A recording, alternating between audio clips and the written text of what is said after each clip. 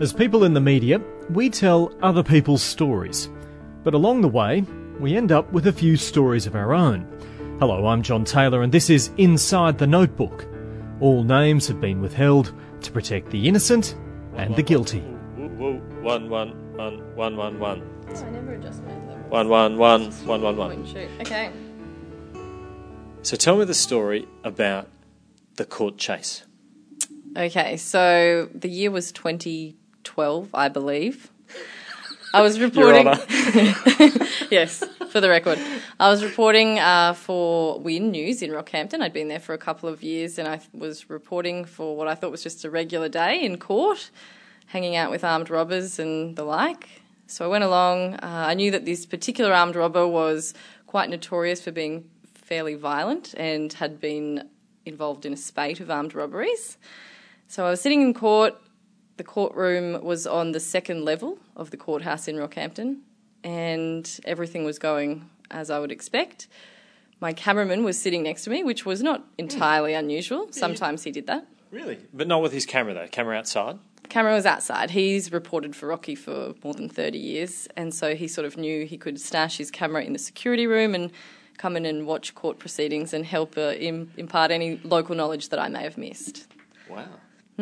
That is maybe unusual. Anyway, we're sitting there in court and everything's proceeding as you would expect when I'm madly scribbling notes and the prisoner or the accused is sitting in the dock behind a glass partition or a plastic partition and I'm behind a barricade sitting with some other members of the media. My cameraman's beside me when all of a sudden he nudges me and says, "This bloke's going to do a runner."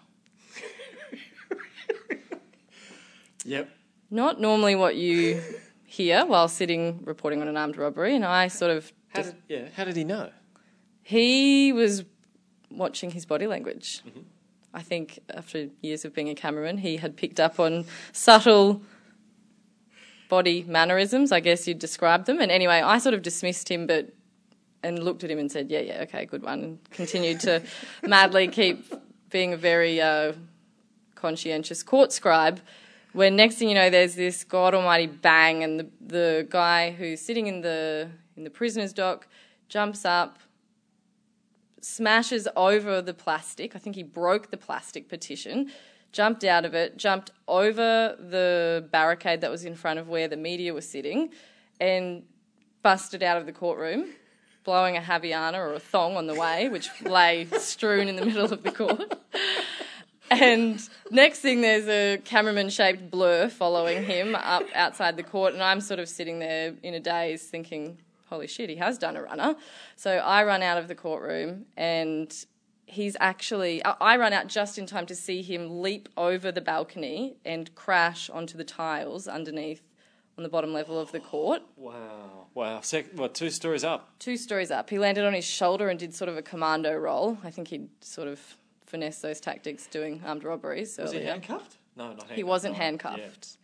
Yeah. And so my cameraman's run out and said, really loud, like at the top of his lungs, "He's doing a runner!" And like at this point it's completely farcical. So I'm pursuing my cameraman who's pursuing the armed robber who's made a mad dash for daylight out the front of the court, and a very overweight and sort of Simpsons-esque security guard is like looking around in a dazed fashion like, oh, I might have to actually do something today at work.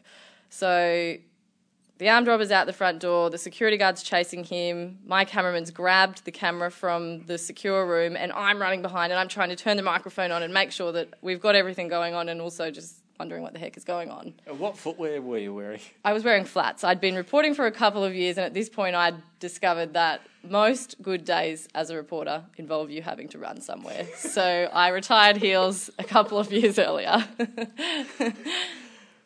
Yeah, and so the chase is on with the camera, microphone, security guard, baddie.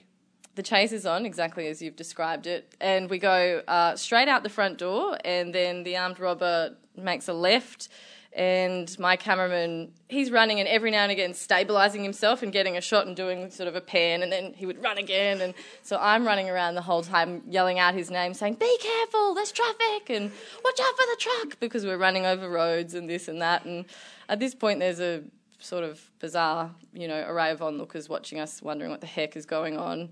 And we're in a fairly busy area of Rockhampton, actually. We cross a main road and I can see a bit of a kerfuffle on the corner. So the chase goes basically probably 3 blocks, and then so we've gone left out of the courtroom, we've gone 3 blocks and we've run over the busy road, and finally the security guard, I think it is, has caught up with this guy with his busted collarbone and shoulder, and he's laying with his face in the pavement he's being manhandled basically, and my cameraman's right up in his face getting all the shots, and I arrive on the scene. I'm puffed by this point because I've run over the road and stopped traffic literally.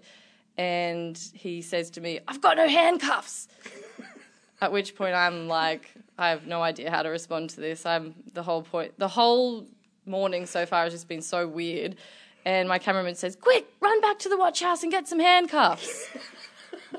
I'm like, can I do that? They're like, yeah, you know where the watch house is, Courtney. So next thing, I'm running back over the road. The would-be armed robber, or the armed robber, is laying with his face in the pavement, being manhandled by the security guard. And my cameraman and I run back over the road and knock on the door at the watch house and say, "Hi, I'm Courtney from Wynn. Do you have any handcuffs?" Did they give you handcuffs? They gave me handcuffs, which, was very surprising at the time.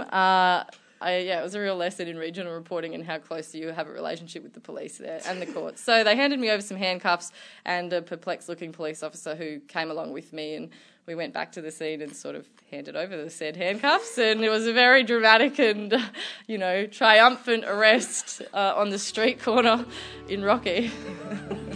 Thanks for listening to Inside the Notebook. I'm John Taylor. He's doing a runner!